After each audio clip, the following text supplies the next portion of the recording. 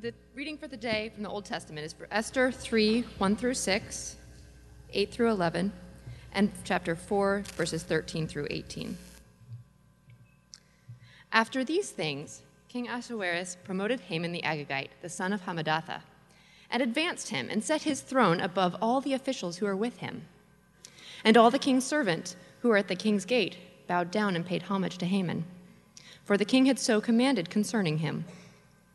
But Mordecai did not bow down or pay homage. Then the king's servants who were at the king's gate said to Mordecai, "Why do you transgress the king's command?" And when they spoke to him day after day and he would not listen to them, they told Haman, in order to see whether Mordecai's words would stand, for he had told them that he was a Jew. And when Haman saw that Mordecai did not bow down or pay homage to him, Haman was filled with fury. But he disdained to lay hands on Mordecai alone. So, as they had made known to him the people of Mordecai, Haman sought to destroy all the Jews, the people of Mordecai, throughout the whole kingdom of Ahasuerus. Then Haman said to King Ahasuerus, "There is a certain people scattered abroad and dispersed among the peoples in all the provinces of your kingdom. Their laws are different from those of every other people, and they do not keep the king's laws, so that it is not to the king's profit to tolerate them.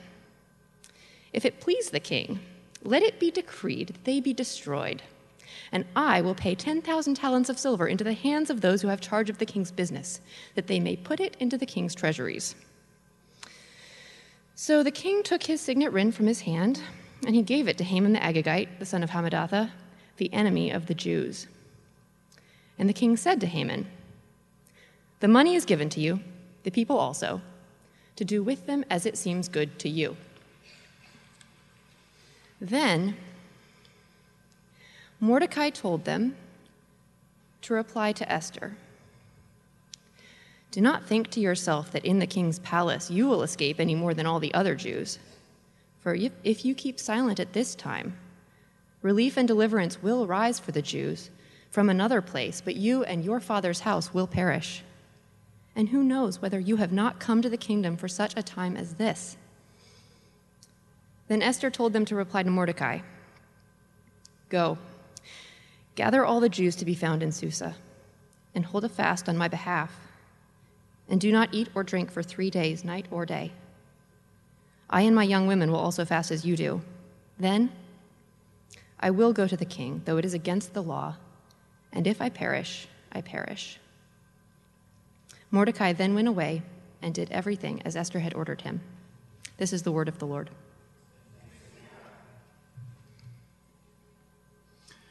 Would you please join me as we pray?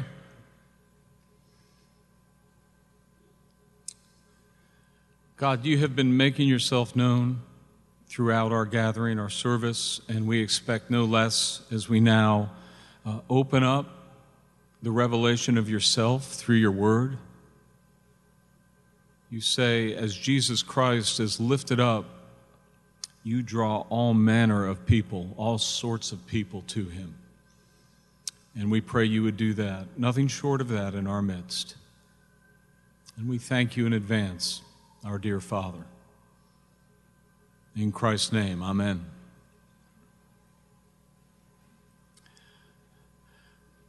A defining moment might be described as a moment where an event or decision reveals the core character of a group of people or a person, or maybe an event that shapes society. And they can take lots of forms. Maybe it's a defining event with respect to technology and progress, the development of the X-ray or of the Apple phone, whatever you prefer. Or it might be a cultural defining moment when the Beatles appear on Ed Sullivan or Michael Jackson moonwalks across the stage at the Motown 25th. Or maybe it's athletes that have broken the color barrier. Jackie Robinson, Mashi Murakami, Lou Castro. Or it may be a political defining moment. The First Continental Congress, the day where women gained the right to vote. the election of the first African American president. All defining moments, at least in this culture. And it's also true these defining moments can be make or break moments.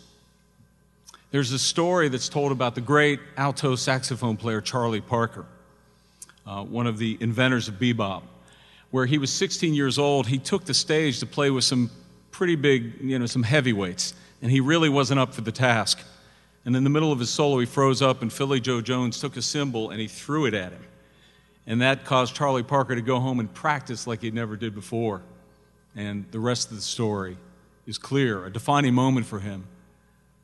But they might be more serious moments, right? 9/11, a defining moment.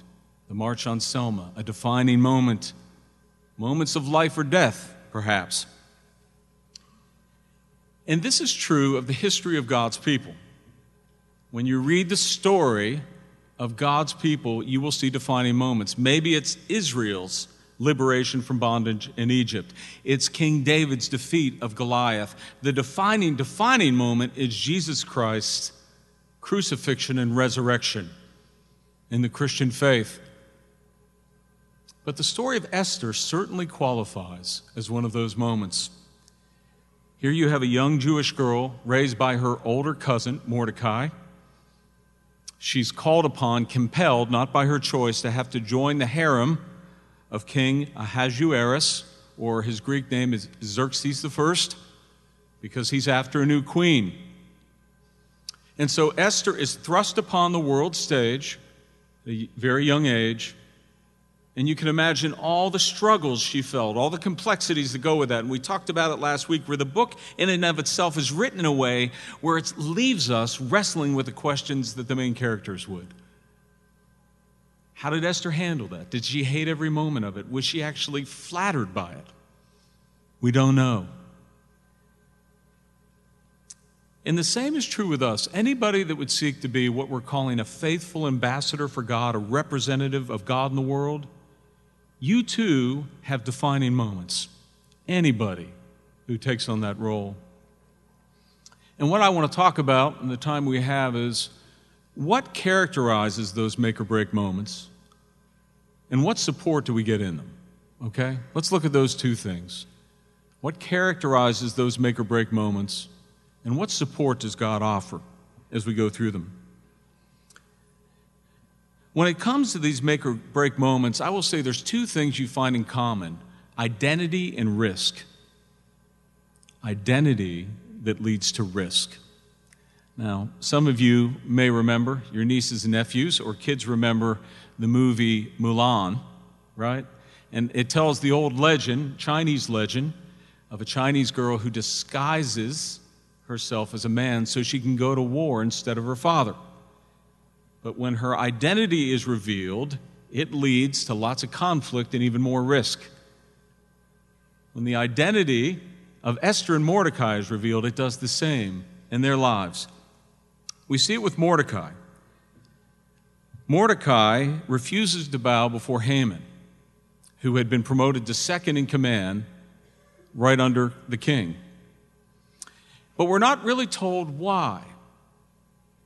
Citizens, Jewish citizens, did bow before leaders as a sign of honor and respect. So we're left wondering, why didn't Mordecai? Was it just out of stubbornness that he didn't do it? Or was it resentment? You remember last week, we read the account where Mordecai had actually uncovered a plot to assassinate the king. And typically when that happened, you were rewarded big time, but somehow they had forgotten, they had passed over. Was he resentful toward Haman, who had been promoted to that position? Maybe he thought he would be. There's lots of conjecture we can have, but the text itself gives us a better clue. In Hebrew narrative, oftentimes the way characters are introduced tells you something about them in the story. Mordecai is introduced as a Jew from the tribe of Benjamin. Haman is a descendant of Agag, the king of the Amalekites.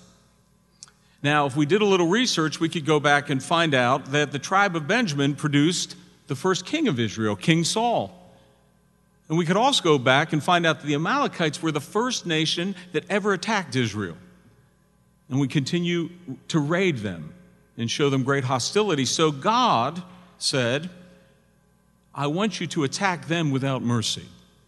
I want you to annihilate them.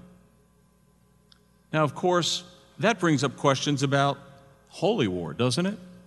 I mean, how can a just God do this? And I want to take a stab at that quickly, but also let you know when we studied the book of Judges, I wrote a blog on holy war. And so you can go to our website and read a little bit more than I'll say here. But as you've heard me say before, at this time in God's unfolding plan and his purposes, what we'll call redemptive history, at this time, Israel has a unique role as the model and messenger of God. Their community was to be a model of a community of shalom, of peace, of justice, and righteousness. And they were to be a light to the nations of the steadfast love of the Lord. Let the nations know who God was. And this came back way back to Abraham, where God said to Abraham, I'm going to bless you and you're going to bless all the nations. And there are times in Israel's history where you see that, where they're bringing blessing to the nations and the nations are actually blessing them back. The building of Solomon's temple, where you have Gentile nations giving them resources to build that temple. But there are also times where God would use Israel as an agent, an instrument of his judgment, particularly when nations were hostile against his people, as you have the case with the Amalekites. But in that moment, there were these boundaries around it. It was a result of direct verbal command from God. It was finite and had a definite end. Why do I say that? Because there is no justification for the Christian church or Christians ever to wage a holy war. The Bible understands it was a unique period in redemptive history. It was a limited period in redemptive history, and there's really a spiritual war theme that goes behind it. But nowhere do you find justification for Christians to do that sort of thing. The Crusades were a mistake. Things like that are. But back to our story. It gives a hint of why Mordecai probably didn't bow before Haman. Could it be that he sensed that same hostility, that same anti-Semitism, that desire to eradicate the Jewish people that was present in the Amalekites? And I think we have good reason to see that because it's actually present in Haman's own words and his actions.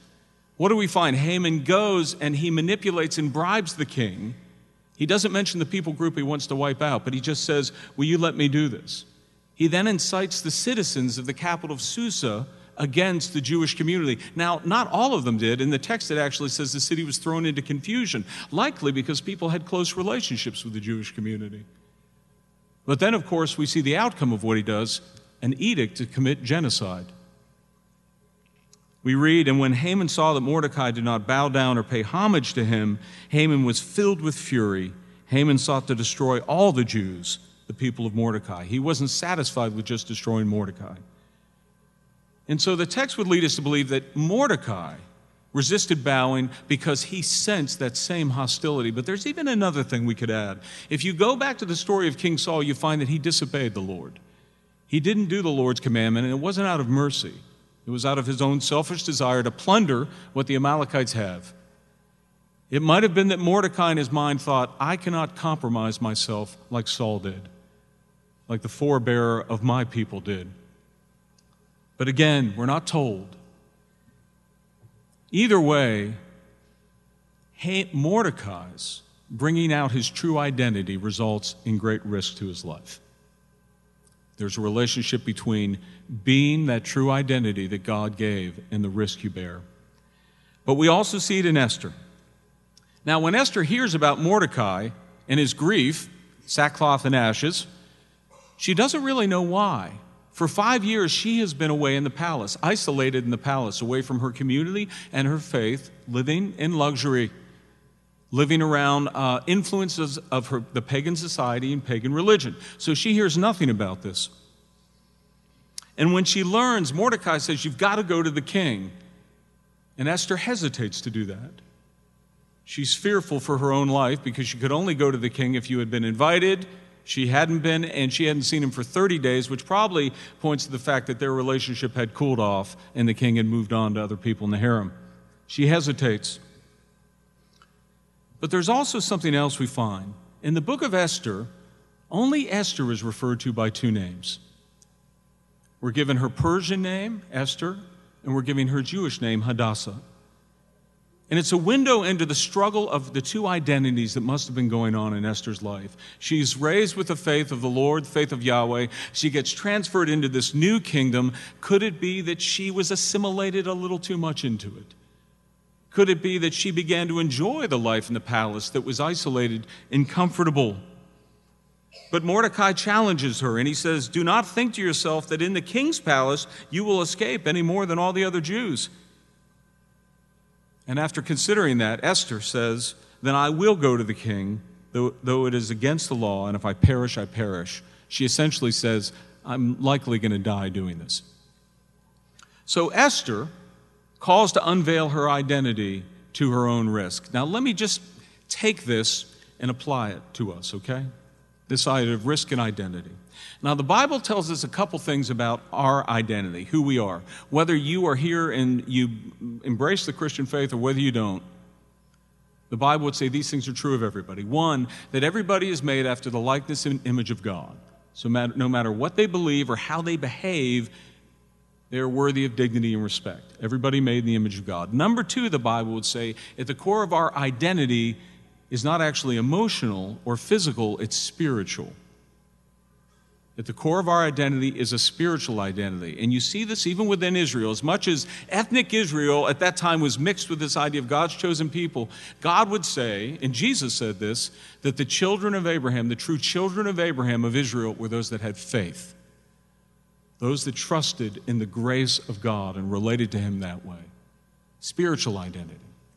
But thirdly, the Bible would say that we don't realize our true identity as sons and daughters of God until we are united to the Son of God, the ultimate Son of God, Jesus Christ, the one and only Son of God. This is what the Gospels would teach. Now, sin distorts and pulls us away from that in two ways. Sin does two things to our identity. Sin does this. First of all, it makes us less than we should be. Sin would lead us to say that your identity is basically just a bunch of molecules in DNA, or you are just a higher form of an animal, or your desires rule over you. That's who you are. But the other thing sin does is this. It will have us take a sub-identity and make it our primary identity. What I mean is this. A sub-identity maybe can be our race, our ethnicity, our gender, our sexuality, our political affiliation. Sin will take one of those things and make it the identity by which we relate to the world and relate to God. And what the gospel does is when we come to understand God and our Creator, it returns us to our true identity.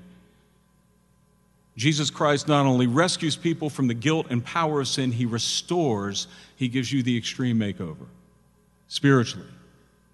So much so that the Bible would say that those that believe in Christ are new creations, Genesis 1, new creatures in Christ, or the book of Ephesians that would say you are now, by God's Spirit, being remade in true righteousness and holiness. You are made morally beautiful. God is doing this work in everybody that has connected themselves to him through the beloved Son.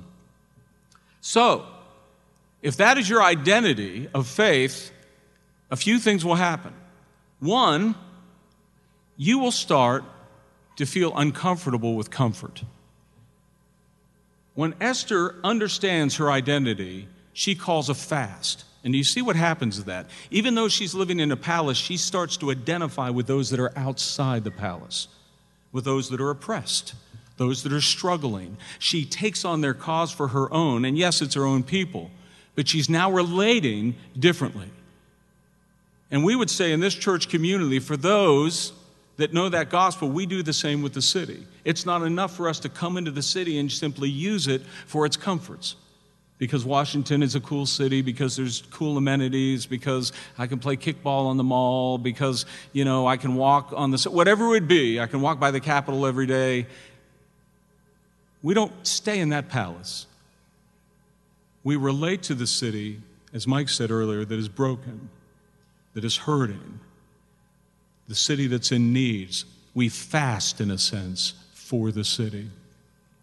But it'll also mean that we take risks. If you are someone that is identified with Jesus Christ, it will be inevitable that you will receive opposition for it.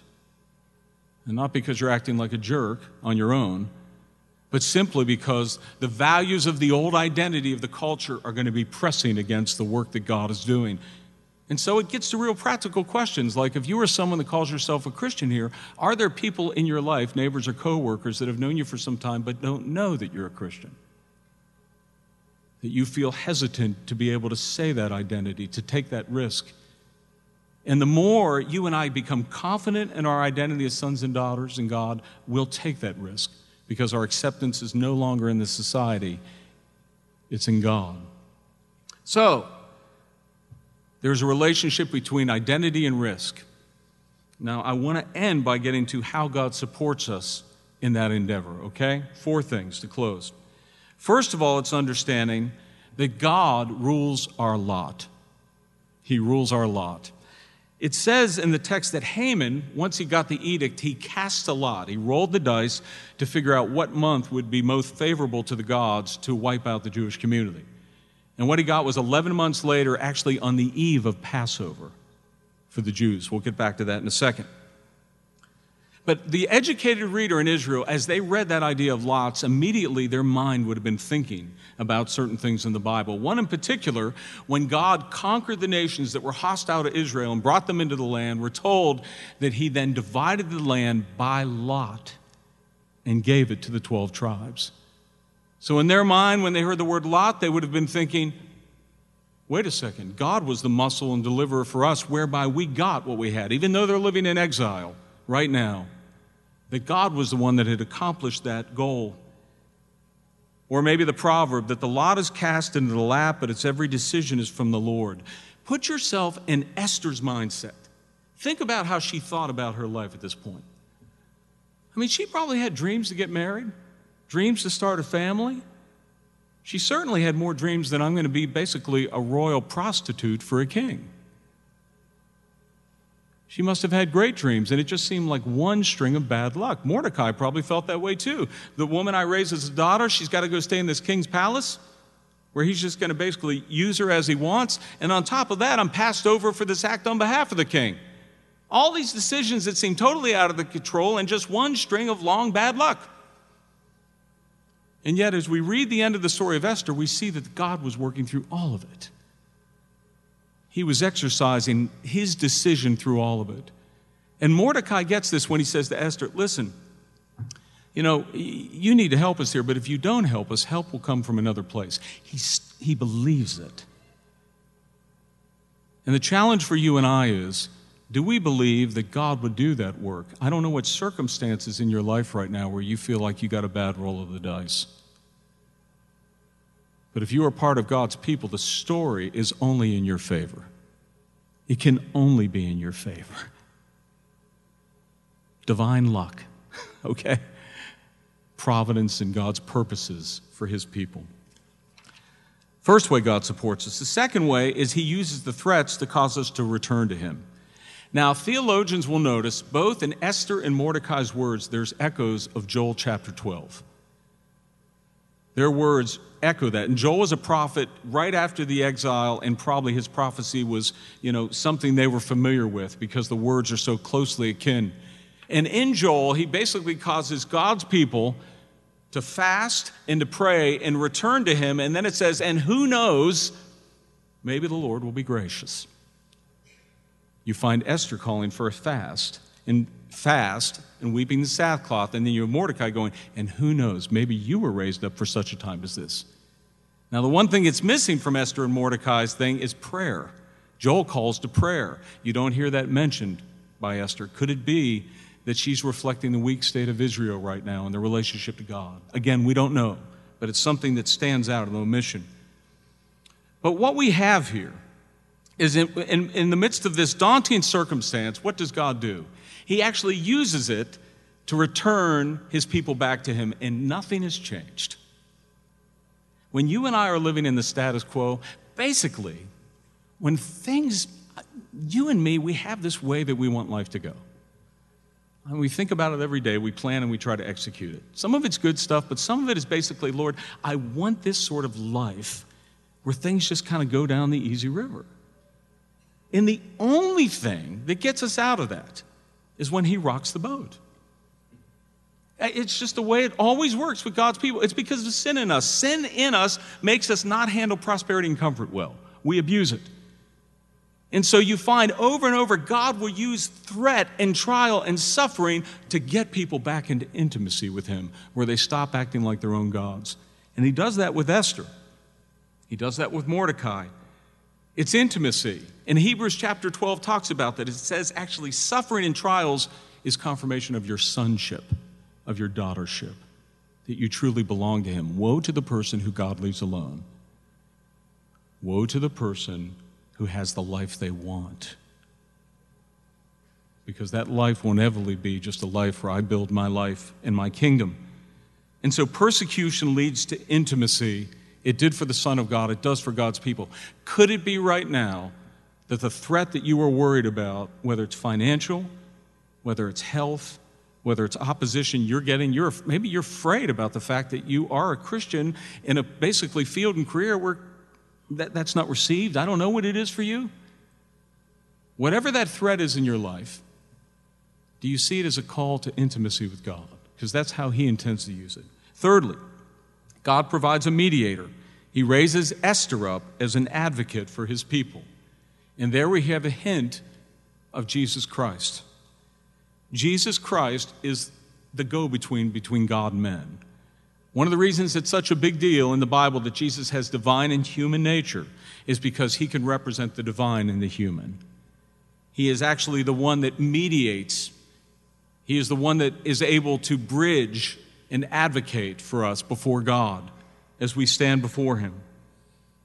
He does this by his life and death, by the forgiveness that he brings, so our relationship with God can be justified, at peace, reconciled, which means this: everybody that lays hold of him as a mediator stops mediating for themselves.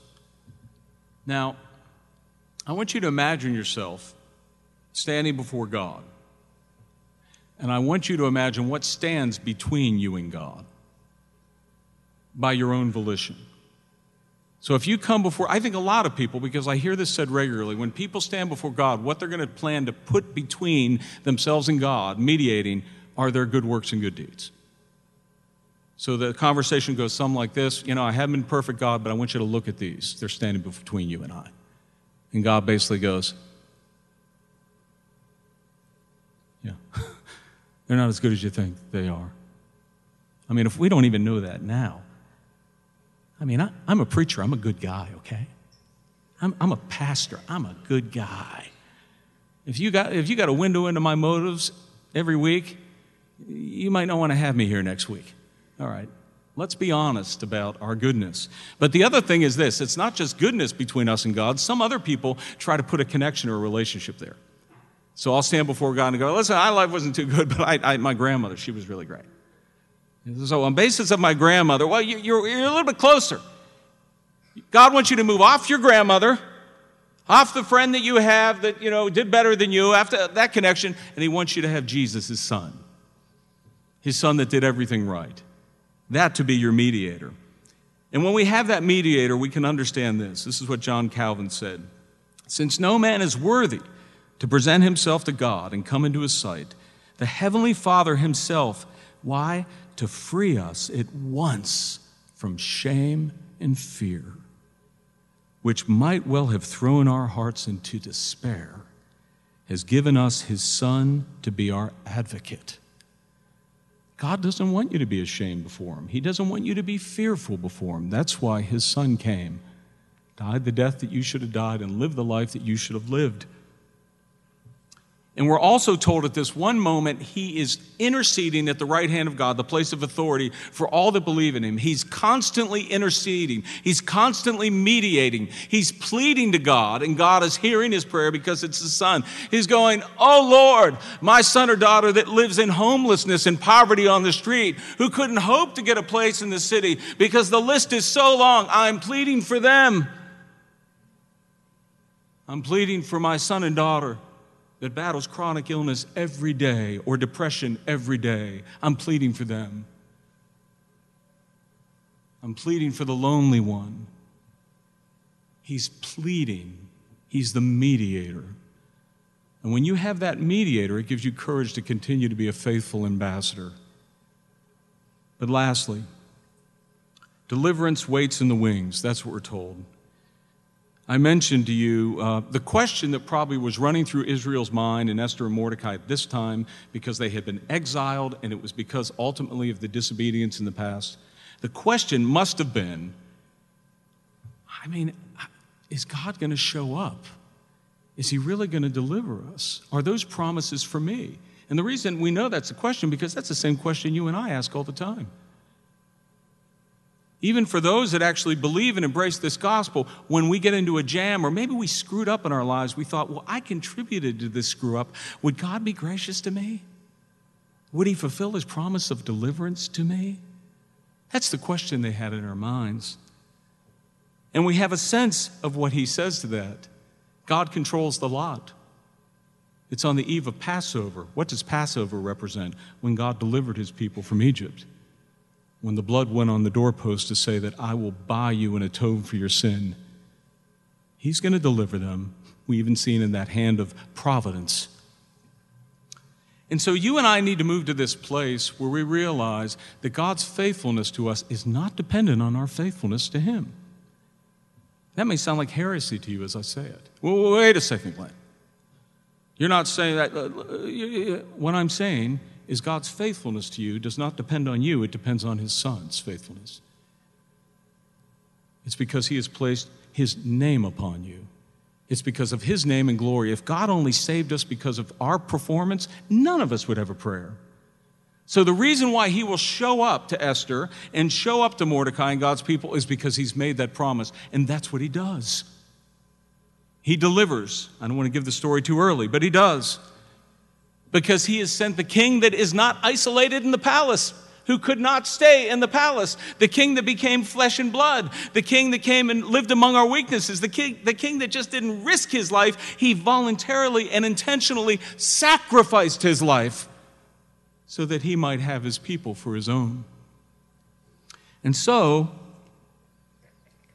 for those that believe and know him, there are no real breaking moments. There are only making moments. Let's pray.